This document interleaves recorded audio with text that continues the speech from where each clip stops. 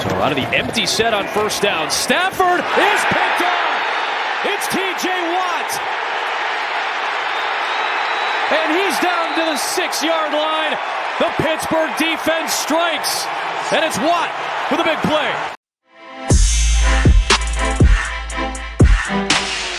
Hello, everyone, and welcome to another episode of The Real Steel, where we talk all things Pittsburgh Steelers. No BS, just the real steel. I'm your host, Jeff Schmidt, and joining me is my co-host, Polt. And the Pittsburgh Steelers pieced together another win. We are 4-2, and honestly, Polt, I feel pretty good. I feel like we're kind of close. What about you? What do you think? Yeah, this was a win that definitely felt really good. Uh, didn't look like we would win for some of the game, but we were able to pull it out, and yeah, I feel good after this week. Saw some things out of the offense, saw some things out of the defense, and yeah, one of the better feeling weeks. Fourth quarter Steelers was much different than first, second, and maybe even a little bit of third quarter Steelers this game. If Yeah, if the fourth quarter Steelers could show up every game, we'd be a great team. We'd be incredible. yeah, we might be 6-0. I don't know about that, but yeah, we would feel a lot better about our team and not be as upset most weeks. So Yeah. yeah, if only we could play a full game, that'd be nice. So let's dig into a little bit of those things here. We'll do a little bit of a game recap and then, we'll go in and preview the Jags game coming up. It's a really big one at home for the Steelers this Sunday. So let's without further ado kind of jump right in. I just have a little bit here to go through the game. And I mean, honestly, when I think about it, the storyline here with the way we started the game is so much of the same. Another really, really slow start for the Steelers, a 3-and-out to begin with a punt. Defense held strong. We did ultimately jump on the board first with a field goal. And the field goal that the Rams missed allowed us to kind of get ahead early. Then we let up a big drive and a big play right before halftime, and that led to a Rams touchdown. So going into the locker room at halftime, we were down 9-3. But we really capitalized on the first play of the second half. That was the TJ Watt interception. Awesome, awesome play. Actually capitalized on that by putting together a Kenny Pickett rushing touchdown. So that was cool. We let up Yeah. a score to the Rams on their next possession, but ultimately, the fourth quarter arrives and it felt like we really hit the gas, put two more touchdowns on the board and tied a knot on the game 24-17. So as I said, the Steelers are 4-2. What's crazy to me is we are 7-0 in the last 7 seasons off of our bye. So just stellar moves or stellar games we're playing after the bye. And we talk about the roller coaster ride that we've been on. We're back climbing the hill. We're back on our way up. I don't know if we're gonna crash and burn next week or not, but we're definitely riding the hill back up. Yeah, and that stat about the buys is interesting. 7-0 on our last seven buys. We talk about how bad we've been getting out coached and how poor our coaching is, but they seem to be doing something at the buy. I don't know why it takes until the buy every year. Last year that happened before we went on the run. This year, great start out of it. So maybe the coaching is doing something. But yeah, I think we're definitely a team on the rise. This was one of the better games we've looked, I think, all around. And it was good. I mean, I definitely will say at the beginning of the second half, you pointed out that the first play was the TJ Watt interception, which was a fantastic play by him. But I definitely I had some fears, right? I was worried. We got down to the 7-yard line. TJ got us You down. didn't think we were gonna score, right? Man, I was like, if he doesn't return this, we're not going to score.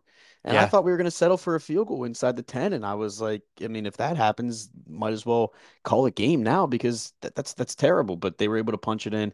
It was very, very ugly, but I think that definitely changed the tide of the game. Yeah, me too. I mean, we have learned to almost kind of poke fun at this point. It's, the Rams missed an extra point after their first touchdown, and so it was 9-3. And we had joked, oh, that's great. 6 points is two field goals. Right. 6 points for the Steelers is a two-score game, not a one-score game. And allows us for at least us to tie rather than be down if we're able to get two field goals. So I was in the same boat. I really thought that we weren't gonna go ahead and cross the goal line there to ultimately score a touchdown. But let's talk for a little bit about the fact that we scored three rushing touchdowns in this game. One from Kenny, one from Najee, one from Jalen Warren. No receiving touchdowns in this game, but I would say even with 86 rushing yards on the ground, I think you could argue that we got the run game going a little bit. Definitely. I mean, we definitely got the run game going. And as I predicted, we were able to knock it in first time this season. I think we had set the record for the longest we had ever gone in a season in Pittsburgh Steelers history without a rushing touchdown. So Sheesh. you could definitely tell it was a point of emphasis. But yeah, we were able to get one with Kenny sneaking it in, get a nice 13-yard run by Jalen Warren, and then another hard-nosed 3-yard run by Najee to get in. So all of our main rushers, I know Kenny hasn't ran the ball that much this year, but they all saw the end zone. And like you said, I definitely agree. I think part of the success in the second half was we actually put some emphasis on running the ball, and it seemed to make a difference being balanced and taking the ball out of Kenny's hand a little bit. It sure did, because if you go back and you look at things for the first half, I feel like I've done this when we talk for pretty much every game so far, but I still feel like there's value in doing it. So I'm going to go ahead and zip through it here. The first half, we had 5 drives. 4 of those drives ended in punts. We had a 3-play, 3-yard drive for a punt, 6-play, 32-yard punt. The third drive was a field goal, but then we had another 3-and-out for a punt, and then a 5-play, 8-yard drive for a punt.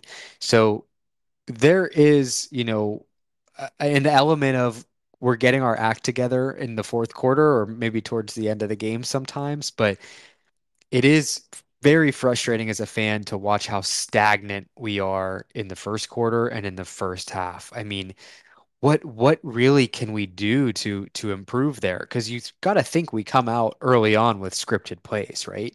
And Yeah. you would think that we're kind of going in hoping to get a leg up early in the game, and we don't. Have we started every single game this season with a 3-and-out? I think we may have, Yeah, I don't think we have any or first drive close to points, it. and we definitely are getting our butts kicked in the first quarter, point differentially. Yeah, I mean, I don't know. It seemed like they came out with a different tone in the second half, right? I mean, we saw that the first touchdown drive, the 7-yard drive, we ran the ball 2 out of 3 plays. And then the 5-play 59-yard touchdown drive, I believe we only ran the ball once, which was the Warren touchdown, but they had thrown 3 straight passes, including the 39-yarder to Deontay Johnson, and then gave it to Warren. Oh no, they gave it to Warren 2 straight plays after that, which he was able to punch in for the 18 yards to finish out the drive. But then the best drive of the day, the 10-play drive, we actually ran the ball 5 out of the 10 plays. Um, and that ended with the Najee touchdown. So I think we tried to get back, we tried to get into identity, kind of like we did it after the bye last year, um, where running the ball becomes an emphasis, and we play off of that. And I think that's really what we need to do starting the beginning of the game. I mean, if you think about those drives where we had first downs in the first half, I think we were running the ball pretty well. I remember seeing some pretty big holes and thinking that we were able to run the ball, and then we just all of a sudden got away from the run, and I don't really understand why. And we seem when we just don't try to run the ball ever that we struggle. Yeah, it definitely felt like there was a kind of a paradigm shift in terms of the attitude that I think we have coming out of the bye. I really do parallel it to last year when I was at the Saints game, first game after the bye, and just kind of seeing what we did in this game against the Rams. It felt so similar in terms of what you said and just kind of trying to find an identity in some senses, but there are just some really confusing times where it's just like what are we even doing? There are some plays that I feel like are designed pretty well and some are executed pretty well. I think there's also some plays to maybe give Matt Canada some credit that probably are designed pretty well and just don't get executed well Yeah. by the Steelers. But I think the issue that you and I have and that a lot of fans have is that it just seems like the majority of the plays are not drawn up well, regardless of us executing them or not. Like I saw Yeah. something that was, we essentially had 4 receivers, 10 yards in 10-yard increments, all within the hashes. Yeah.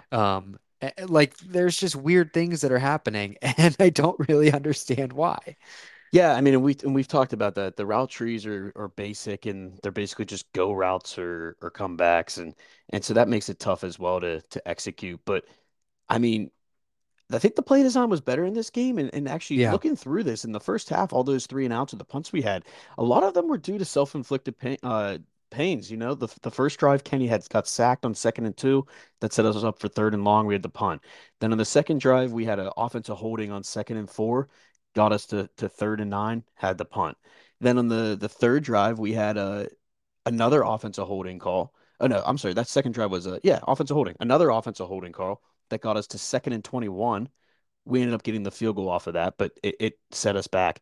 I mean, it's just a lot of these where they're self-inflicted and intentional grounding later in the half. I Yeah. mean, it's a lot of penalties and a lot of misexecutions that are kind of ruining these drives. I'm not saying that they're perfectly designed and run prior to those penalties and issues, but I mean, I definitely I've seen at least a positive step by the offense, I think. Yeah. Self-inflicted is a really good word. I think compound word, right? Maybe Yeah. there's a hyphen in there. Um, I, I do want to ask you a question though here because we talked about this, and I think this is kind of a huge disagreement that we have. I think maybe we see each other's sides here, but Yeah. um, I really struggle with when Kenny rolls out and kind of scrambles, I feel like unnecessarily. And I think a lot of the self-infliction comes from Kenny doing it himself. I think that there are times where he could stand in a little bit longer and the line might hold up, and maybe he feels or senses pressure. And rather than stepping up or doing, I don't know, something else, he feels the need to spin away and roll out. And I think Kenny doesn't necessarily have the tendency to throw balls away. And sometimes he tries to make plays that lead to sacks. And I think that is my biggest gripe with him is that I think he needs another element of development. And I think that's kind of what he's really lacking. I think a lot of the faults. This is kind of where I'm going with it. I think a lot of the faults that we're seeing on offense still stem from Kenny. Yeah, and I mean everything you're saying is true. He definitely rolls out to his left and bails on pockets way earlier than he should. But I mean, I guess my point of view on that is I think that a lot of that comes from I guess two things. It's poor coaching, right? Because that can be coached out of him. That's a habit that can be broken. I mean, you just need to beat that into his head in practice, like, hey, you can't do that. And you see people get better in the pocket as they develop as quarterbacks in the NFL. That is a thing. And from that aspect, I think it's poor coaching. I also think it's a lack of confidence in the offensive line, right?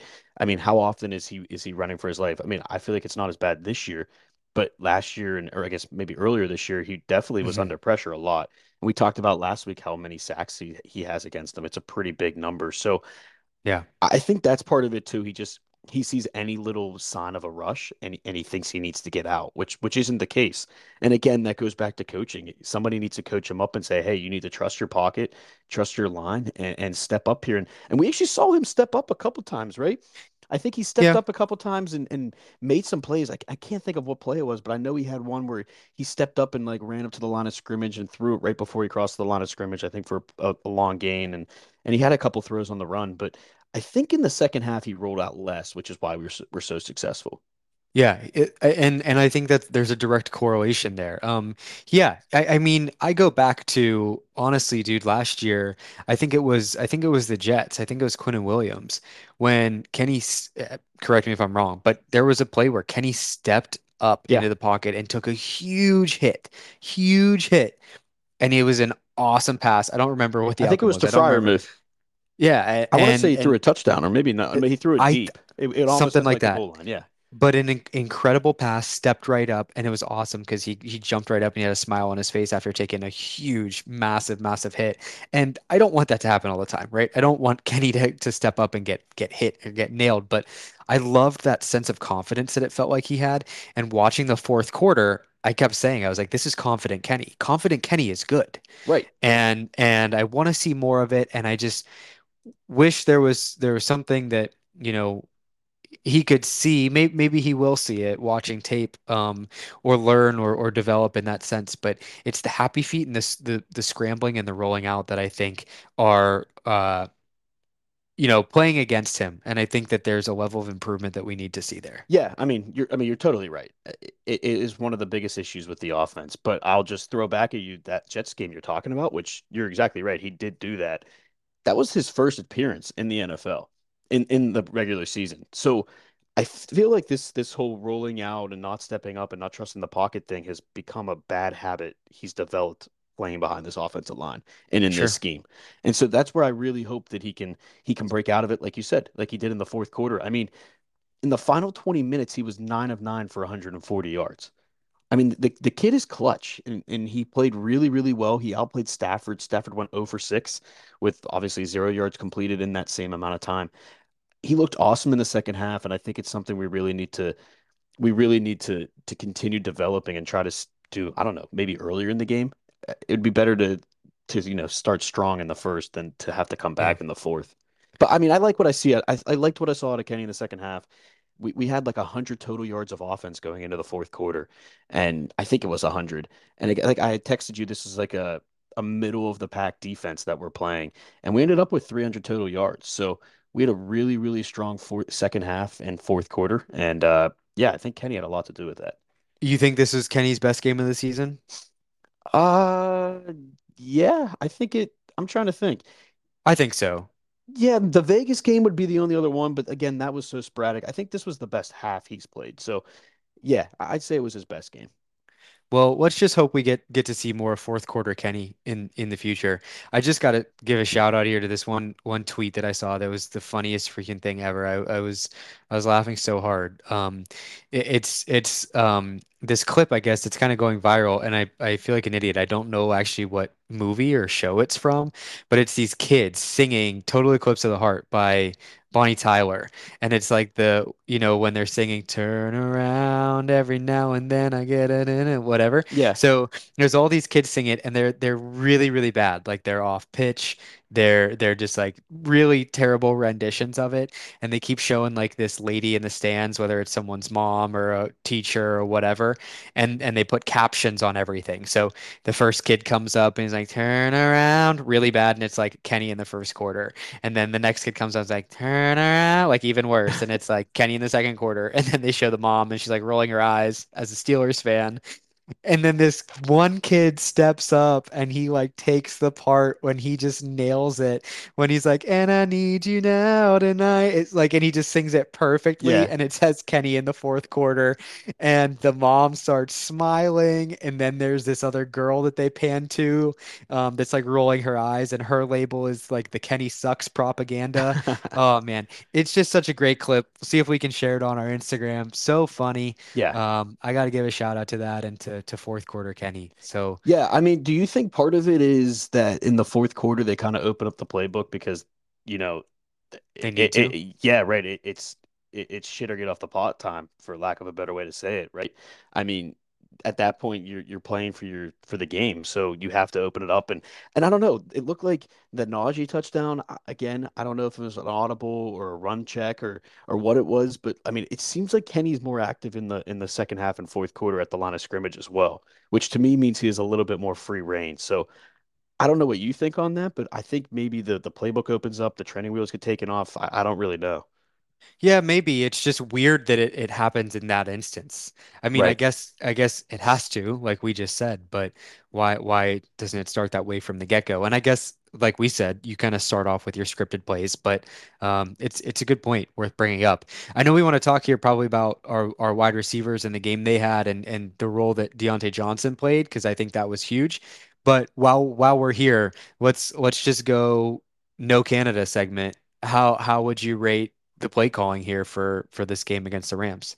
One to Yes. 10. See, it's tough because I don't want to give over a 5, but I think he did a better job than the Vegas game. So for me, it's kind of a 4 or 5. I think I'll give it a 5. I thought he actually called a pretty decent game. I think, like I said, a lot of those drives were self-inflicted wounds, and there was some good play design there, especially in the second half. There were guys running open. I mean, again, like you said, there was the play where all four receivers were stacked up on top of each other. So there's still not, it's Mhm. still not perfect, but I do not put any of the blame on Sunday on Matt Canada. And we got to 20 points offensively. I know TJ Watt handed us 7. And we got the 300 total yards as well. So I think Canada actually called one of his better games of the year. Yeah, I almost want to give him a 6. Yeah, I think just because I don't know. I kind of believe this was his best game. There are a couple plays that do stand out to me. The one with design motion where we passed it to Connor Hayward, I think, yeah, within the red zone, and he got down, I think, almost to the 5 yard line, or maybe the three. Maybe that's when Najee punched it in. yeah. I'm not entirely sure, but that was like a really, really good play. I mean, Jalen's run up the middle for his touchdown. I think that came at a good time. Granted, probably really strong execution Yeah. by the Steelers there, but I do think there were some positive plays, and I think I'm going to go just a little higher than a 5 and give a 6 because I think this is the best that we've seen. Um, in that same vein, a Matt Canada 10, I do not think is going to be an Eric Bieniemy 10 or some of these awesome It's a good point. offensive coordinator calls in the NFL. A Matt Canada 10 will probably get us, 30 points and maybe I don't Maybe know, maybe 350. maybe 400 yards. Yeah, so I don't know. I don't know it doesn't seem like there's a really high ceiling for this guy, but nonetheless, I'll give it a I 6. will say two Um, more things I mean, we did outgain the Rams 190 to 20 in the fourth quarter. We had almost 200 yards in the fourth quarter. So that's like I said, I think we only had 100 yards going into the fourth. I mean, if we can continue that fourth quarter offense, I think we'll be in okay shape. The other thing is Pickens, and if this is a good segue into the receivers, Pickens had back-to-back 100-yard games. I mean, we didn't stop feeding him the rock. We gave him the ball a lot against Baltimore through a lot of back shoulders. This was less back shoulders. He did have one or two, but he still had 12 targets, eight, or I'm sorry, that's Puka Nakua. He had 8 targets, 5 catches, and 107 yards. I, mhm. I mean, that's a good game out of George Pickens. And a chunk play too, a 31-yard pass, Right. or 31-yard reception. Deontay Johnson with the huge chunk play too. Um, I remember we've looked at a number of these box scores, and I feel like we're so used to looking at the long category and not seeing anything, Yeah. right? We don't have we haven't had chunk plays in a while. There haven't been a lot of games where we have multiple chunk plays, and I think the way I don't know if it's an official NFL stat or if it's how Tomlin defines it or whatever, but I think generally we think of a chunk play being 20 yards or more, Yeah. right? And it's we're not used to them. So to have a couple of them come through in the receiving game was really awesome. I think Deontay Johnson played a huge role in this game. We talked last episode about if you were a defense, what would you do? Who would you double cover? Would you double Pickens? Would you double Deontay Johnson? And I don't know what their defensive scheme was the entire time, but there were quite a few plays where they did double George Pickens. Yeah. They did. And that is huge. That is huge because Deontay Johnson, like we said, is really our one. He's really our number one wide receiver. Yeah.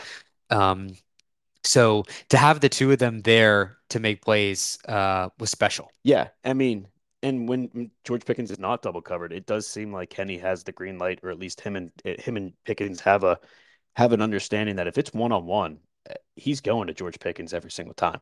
And it's gotten to the point where that could be our best offense. And I think it's something we need to continue taking advantage of. It seems like they're working more towards that. So, but as you said, if they decide to take that away, we have Deontay Johnson running routes underneath or on the other side of the field, which I think could be really successful as well. Yeah, the one thing that's just absolutely crazy though is from this whole offense, this is more than just the Rams game, but a stat here from Alex Kozora that I think is mind-blowing.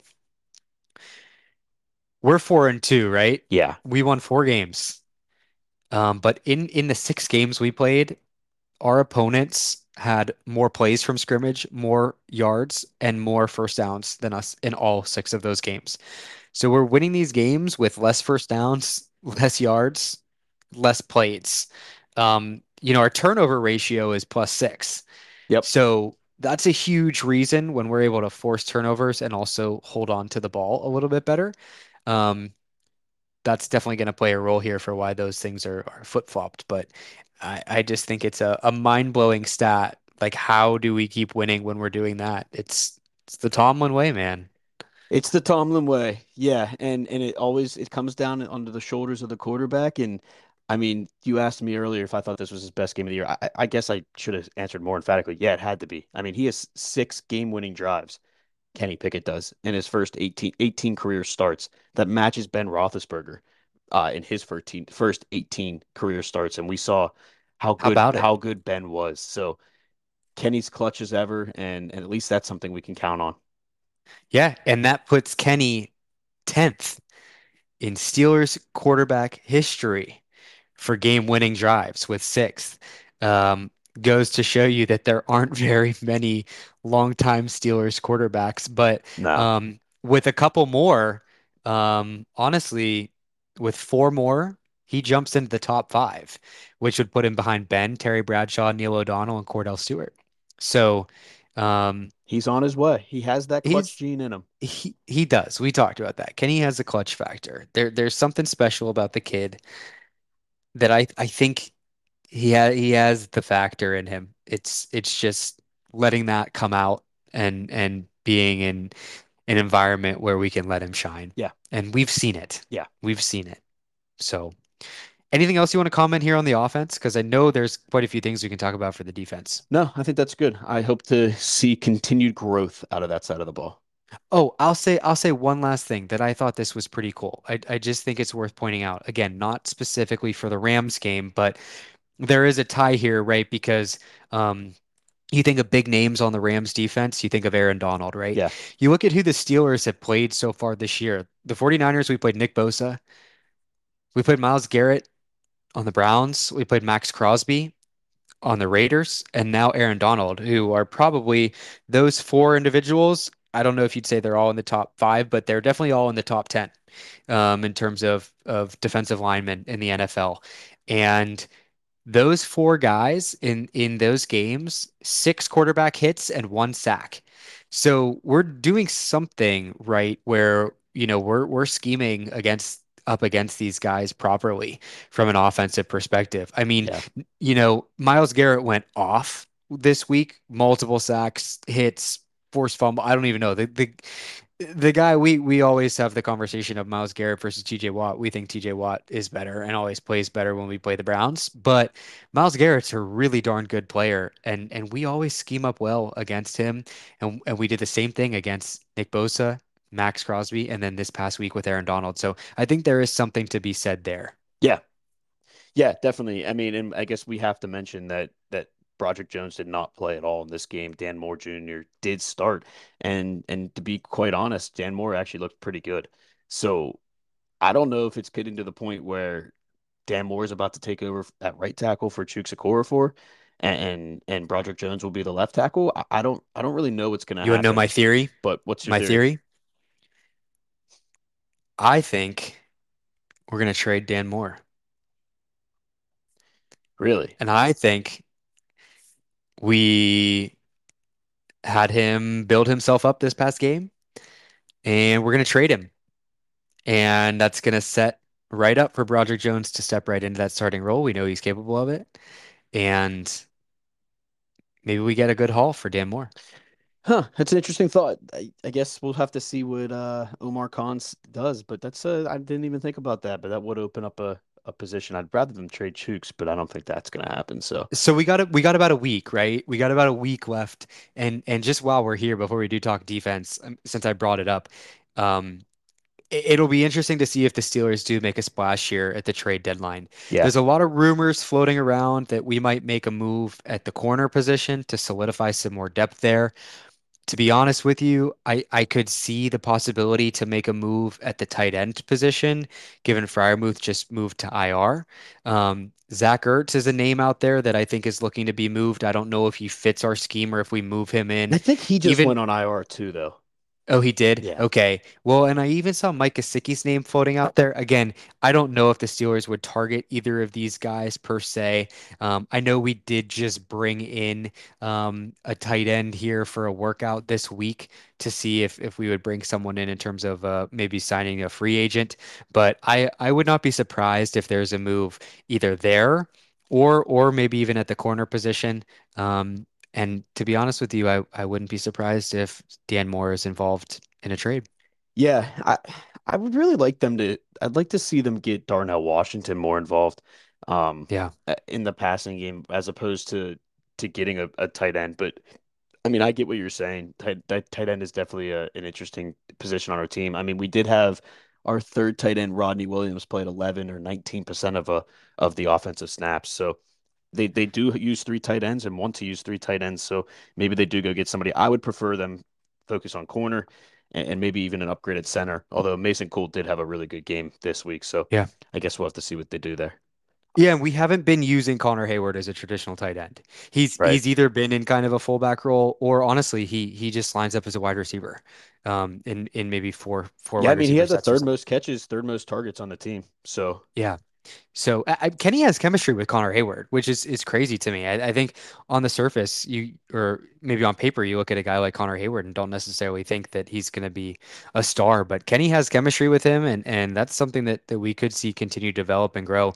I mean, it's interesting. We talk about some of the special playmakers. I know we said we're going to defense. We'd never get there, but um, some of the playmakers that we keep talking about or we have talked about throughout the season, like Calvin Austin didn't show up at all on the stat sheet this week. I think he had a rush. yeah, But there's sprinkles. Allen Robinson had a 7 yard catch, but not really much noise from him. You mentioned Darnell Washington not involved in the catching game.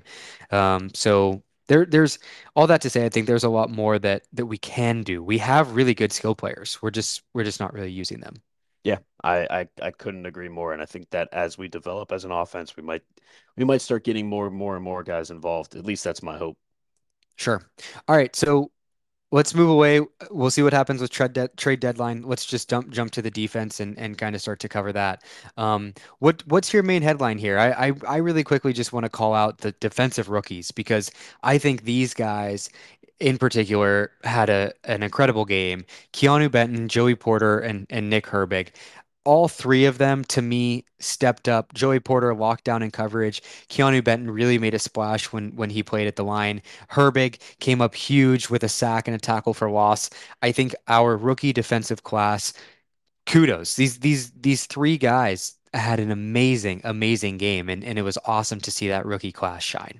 Yeah, seeing Nick Herbig get that sack was really cool. First sack in the NFL.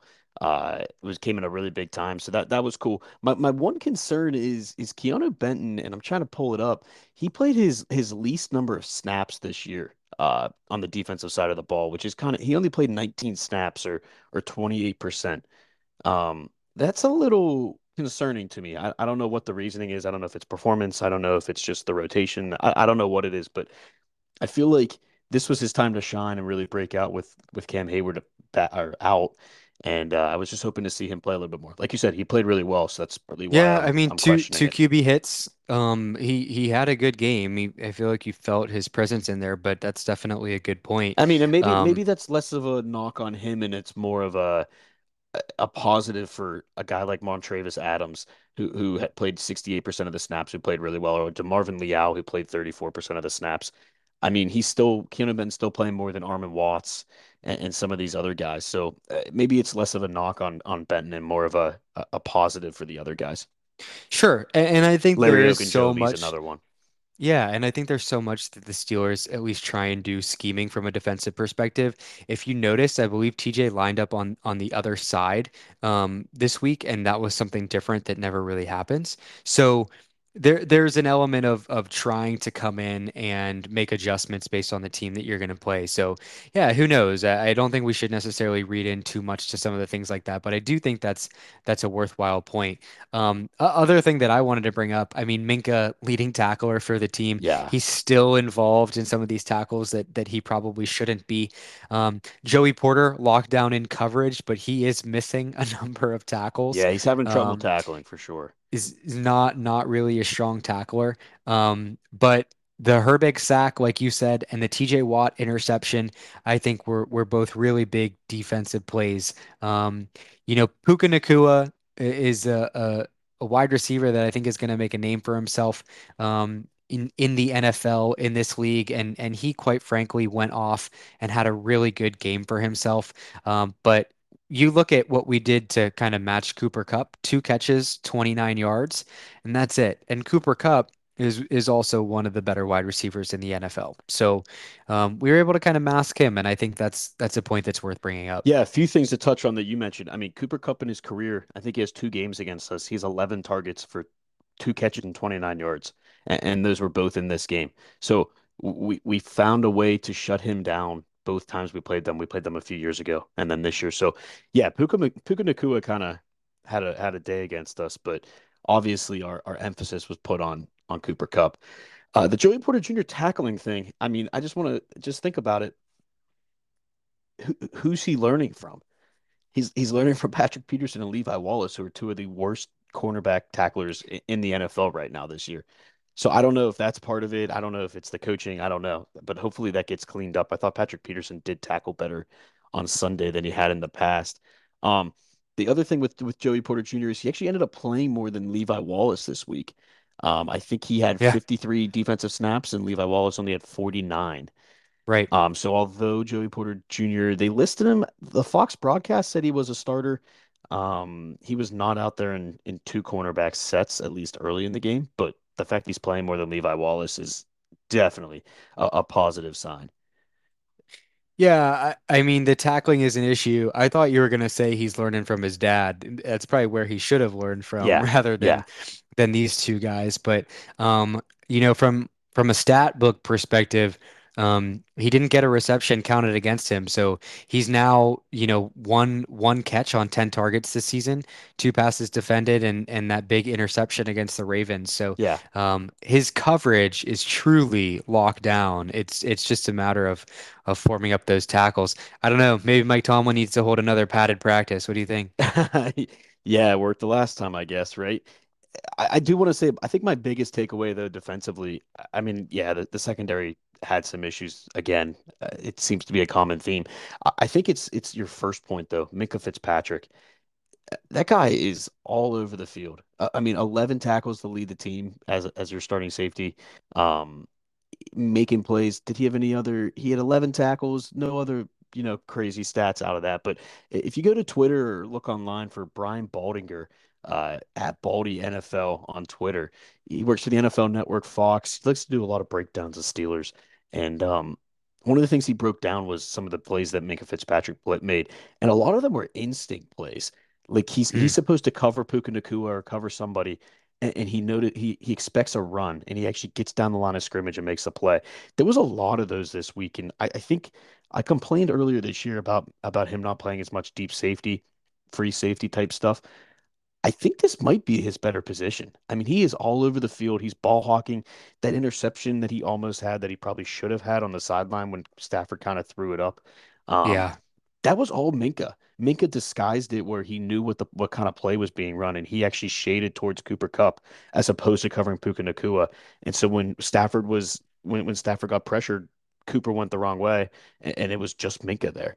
And that was all just an instinct play by Minka Fitzpatrick. So I want to give him a huge credit. I know TJ Watt, Alex Highsmith tend to be the guys we give the most credit to on defense, but I think Minka's really, I mean, he's our leading tackler, I believe, on the year. So uh, Minka has really shined this year, and I hope to see him continue to move forward like that. Yeah, he has 52 tackles, 10 more than Cole Holcomb, who's in second place on the team. Minka's a dog. He's a ball player. Yeah, Um, good shout out. I think I'm gonna take that shout out and I'm gonna transition into the balls of steel. Is that okay? yeah, let's do it. You said this guy's name. This is a guy that we don't talk about a lot, but this week's balls of steel for me, it's gonna go to number 57, Montravis Adams. Yeah, I'll tell you what, man, watching this game, every time I saw number 57 in there, it looked like he was just fighting, working his ass off. His stat line, nothing special. 4 total tackles, 3 solo, 1 tackle for loss. But man, it just looked like he was giving 150% out there. And that's what I like to see from the Steelers. That's what I love to see from guys like Montravis Adams that aren't necessarily household names and are stepping up big when you have guys like Cam Hayward that are out. So Montravis Adams is getting my balls of steel. I think he had an awesome game, and I love that dude. I have a new appreciation for him. yeah. No, that's a good one. And defensive linemen are tough because their stats don't always show up. But I think disruption's the correct word for Montravis Adam. He was all over he was all over the place at the line of scrimmage and really blew a lot of plays up. So that's good. I'd like to give the big boys a shout out every so often. Totally. I'm gonna go with a more, ordinary balls of steel. I'm gonna give mine to Deontay Johnson. I Ooh. know he had the boneheaded penalty at the end of the game that almost cost us, but and again, it's kind of a pedestrian stat line: 6 targets, 5 catches, 79 yards with a 39-yard long. But that 39-yard pass catch, which again was a great throw by Kenny Pickett, but was a really good catch and run by Deontay Johnson that set up one of our touchdowns. I, I thought I thought Deontay Johnson played really, really well. And I think he added a whole nother dynamic to the offense that we had been missing. We had said that last week that when he was coming back that he would do that, but I really think he proved that. He played really, really well and opened up George Pickens and some other things in the offense. So Deontay Johnson, we're usually pretty down on you. It was all positives out of you. Maybe except for that penalty, but all positives out of you All this right. week. All right.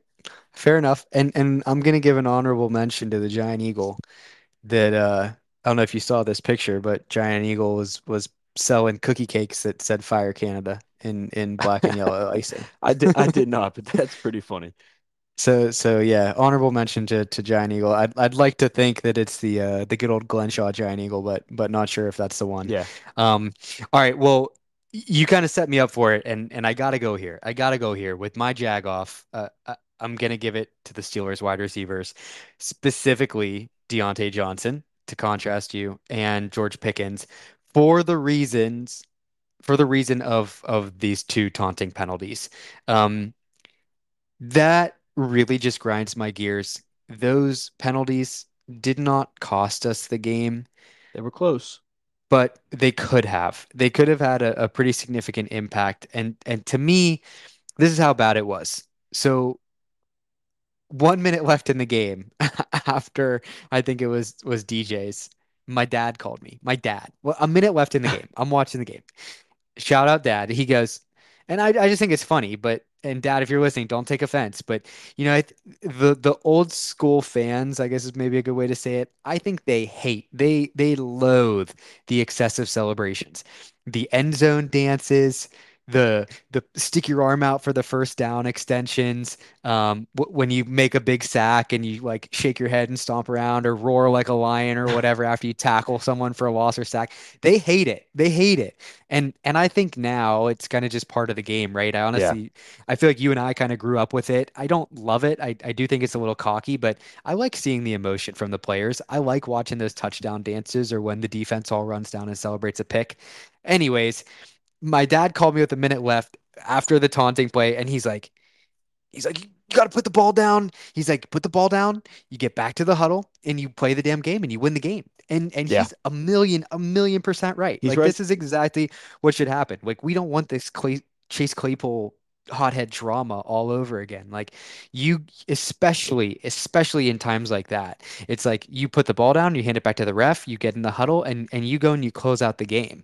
Like don't get in front of a freaking receiver and put your finger up to your mouth to quiet them. Like that to me, maybe I am my father's son in that sense, but it quite frankly pissed me off. So I really got fired up by those two things. We know George Pickens is a hothead, and I don't like that out of him. So to get that from both him and Deontay Johnson in the same game, that grinded my gears a little bit. So while Deontay Johnson is getting a balls of steel from you, he's getting a jag off of the week from me. No, that's fair. You got to have better composure. Yeah, you got to have better composure, and that almost killed our chances to win. I will say I don't get how a pass interference during the play can be offset by a after It's the not play supposed a to. dead I think ball that's an penalty. error. Yep. Yeah, like I mean, everybody's complaining that the Steelers got some calls. I think there was a lot of missed calls that actually hurt the Steelers. So that's a whole nother topic. That could have been my jag off, maybe the referees, but they kind of helped us at the end there. I thought The of referees get it every week. We just don't mention it. right. That's a good Well, point. Yeah, sometimes we that's mention it. too easy of one. And Like TJ Watt gets held every single play. yeah, oh, it was bad this week. Yeah. So, I mean, it's the same thing. I was gonna do my jag off as quarters 1 through 3 and take a bailout there. Um, but I'm actually gonna give it to I'm gonna give it to the broadcasting team or Ooh, networks. This time it was Fox. Last couple weeks it's been CBS. This is turning into the Steelers version of the Taylor Swift watch party. Matt The Canada. amount of times they show Matt Canada is unbelievable. You and I had had a bet on it, a friendly wager on it during the game of an over under 6 times they would show him. And early on, it seemed like, wow, 6 times is going to be a lot and way too big of a line. It ended up being, I think, 9 times they showed Matt Yeah. Canada. And I know a lot of it was because we were scoring at the end of the game, but we don't need to see that guy 9 times throughout the game. I don't care if we love him or hate him. Nobody needs to show the offensive coordinator 9 times throughout the game. This is good, man. It is. It's so And true. his, It and is his it is the Taylor reactions, Swift show with Matt it Canada. literally is. I want to see, actually. I wish somebody would do a counter because I probably won't do a counter of how many times Taylor Swift shown through the Chiefs game and then how many times Matt Canada shown during the Steelers game. Because it's got to be neck and neck. I know they showed Taylor a lot, but it's got to be neck and neck. And this guy's not a celebrity. This guy's not a multi-millionaire superstar. Well, maybe he is a millionaire, but stop showing this guy so much. He looks bad. He has bad reactions, and when he shows his reactions, they move on. So that's my jag off. Stop showing Matt Canada. It's that camera angle, man. It's that camera angle that just comes in and shows him in the box. Yeah, And I mean, I oh, will say it's funny an honorary balls steal goes to all the memes online of the different moods of Matt Canada from all the different for pictures we've sure. gotten. Those Yeah. are funny, but stop showing them throughout the game. A good one from Ben Stonium. Yeah. Yeah, So that's funny. It really is. It's Taylor Swift and Matt Canada. I mean, imagine if the Chiefs played the Steelers, what we would get out of that. Holy I shit. don't think we'd see football. We wouldn't see football. I don't think we would. Ah, fair enough. All right. I think that ties a bow on everything. Is there anything else you wanted to cover before we preview the Jags game real quick? No, I'm good. All right, so let's keep it short and sweet here. So, uh, I'll be honest with you. I think this is a game that I personally circled on my calendar. I think this is a game that a lot of Steelers fans probably circled on the calendar at the beginning of the season, thinking for what this could be. I mean, 4-2 Pittsburgh Steelers at home against the 5-2 Jacksonville Jaguars. I mean, the Jags I think they're a good team. They were the clear favorite to win the AFC South at the start of the season. I think it's pretty clear that that's likely to happen now. They're coming off 4 wins in a row. They're hot. They have a lot of offensive firepower. Trevor Lawrence is a really, really talented quarterback. They have a lot of good skill players in Travis Etienne, Evan Ingram. Who else? Christian Kirk and Calvin Calvin Ridley. Ridley. A lot of stars on their team. So it's going to take a lot from the Steelers to beat this team. So how do you feel? I feel good. I think it's going to be a really good test. I mean, we played the Ravens, who were really good, but that's a divisional foe, so that's a little different. This is the Jaguars. They're 5-2, one of the top teams in the AFC. Like you said, they're the likely division winner, and I think we'll see. They're 3-0 on the road, and they're coming into Pittsburgh, so we'll see if we can change that record. I think it's going to be a big test on both sides of the ball. If I just get into some statistics here, the Jags are ninth in the league in points scored, so it'll be a tough Hmm. test for the defense. They're 14th in passing yards per game and 13th in rushing yards per game. So middle of the pack in both of those stats, but definitely a good offense, and I think they're only getting better. On the defensive side of the ball, they're 16th in points allowed, giving up 21 points a game. This is where it gets interesting. They're 31st against the pass. They're actually worse than the Steelers against the pass. They're giving up 273 yards a game. So I don't know if that means a big day from Kenny Pickett because they're fourth against the run. They're only giving up 80 yards a game. So Hmm. that could be because they're getting up on teams and teams are have to get rid of the run and rely on the pass. I don't know if that's some skewed numbers, but we'll see if we can imply our will against or I don't think I said that right, but we'll see if we can actually get our identity going against a pretty good rush defense. Yeah, and I don't have the exact stats up here. Maybe you do, but I feel like we're probably averaging about 80 rushing yards a game and probably 230 passing yards a game. So, Pretty close. We're um, averaging 81 rushing yards a game for 28th in the league and 192 passing yards per game, 25th in the league. it's pretty good for me, not gonna lie. I mean, Yeah, you were right on with the it's 80 pretty rush good. yards. But it it feels like this could be a game where Kenny steps up at home, but you never know what's going to happen with this team. We could see this abysmal offense continue to show, and maybe we get a fourth quarter comeback, or maybe we get a couple points early on in the first half. Um, I really don't know what to expect from this game. I have bad memories from Jacksonville coming into Pittsburgh Yeah, and Blake Bortles. handling us pretty well. So I really don't know what to expect. I know this is a good Jacksonville team. I'm looking at the games they played here earlier in the season, and there were a couple games where they only scored 6 points and they only scored 7 points, but there's other games where they're pretty high scoring up in the 20s. So I feel like we're gonna have to put up some points on offense to get the job done here. And I hate that we have to say that. We shouldn't have to say that. That should be a very, you know, matter of fact point that's just understood. We need to score points offensively to win games. Yeah. But you play, I don't know if juggernaut's the right word for the Jaguars, but you play a strong offensive team, you're gonna have to put up points against these guys. So I'm looking forward to what we see. I don't necessarily know if I feel as optimistic as you do. I wouldn't be surprised if the Steelers don't win this game. I also wouldn't necessarily be as mad if we don't win this game, if we keep it close, because I do think the Jaguars are a good team. But I don't know. What are you thinking in terms of a score prediction or an outlook here? Yeah, it's an interesting one. The Jaguars are coming off a Thursday night game, so they get the mini bye, but then next week they have their real bye. So a little bit of extra time before the game, but also maybe looking forward to that week off after the game. Um, they are coming off a Thursday night win where they just gave up 24 points to a pretty bad, or at least mediocre, New Orleans Saints offense. So for that reason, I do feel confident. I think the offense can get some going. I know I don't. I think every week I pick us to win. Um, I'm going to continue that trend. I think we can win, and I think we win by, another close game. I'm thinking 27-24. But here's the big prediction. I'm thinking we get a third straight 100-yard game out of George Pickens, and Deontay Johnson finds the end zone for the first time in a year and a half. I think I said Deontay Johnson last week, and he was You did. close. Let's see if he can actually punch it out. Maybe I'll say that every week until he does it. I think you're going to say it every week. I feel good about it. He shined, he did well, and he almost scored last week. So we'll see. You did call the Jalen Warren touchdown. I called Jalen Warren. I was 1 for 2. So we'll That see. was pretty Pickens good. 100 yards, Deontay Johnson touchdown. Steelers win 27-24. All right, I like it. Let's roll with it. Here's what I'm going to end with. I'm looking at a graphic here that the NFL posted. Granted, whenever you look at stats that are through week 7 or playoff positions, things are a little bit wonky because you have some teams on buys and whatnot. However, what I am looking at right now is the playoff picture through week 7 that pins currently the Steelers as the 5 seed against the Jacksonville Jaguars as the 4th seed. So this game is definitely one that could have playoff implications if we continue our path forward. We'll see what happens. I'm really excited, and Yeah. I hope we get the job done. Yeah. If we make it to the playoffs, this game is very important. So yeah, let's see how it goes. I'm excited to see.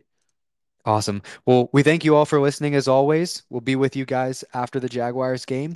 Thanks again for listening, and we'll talk to you soon. Thanks, everyone. Peace.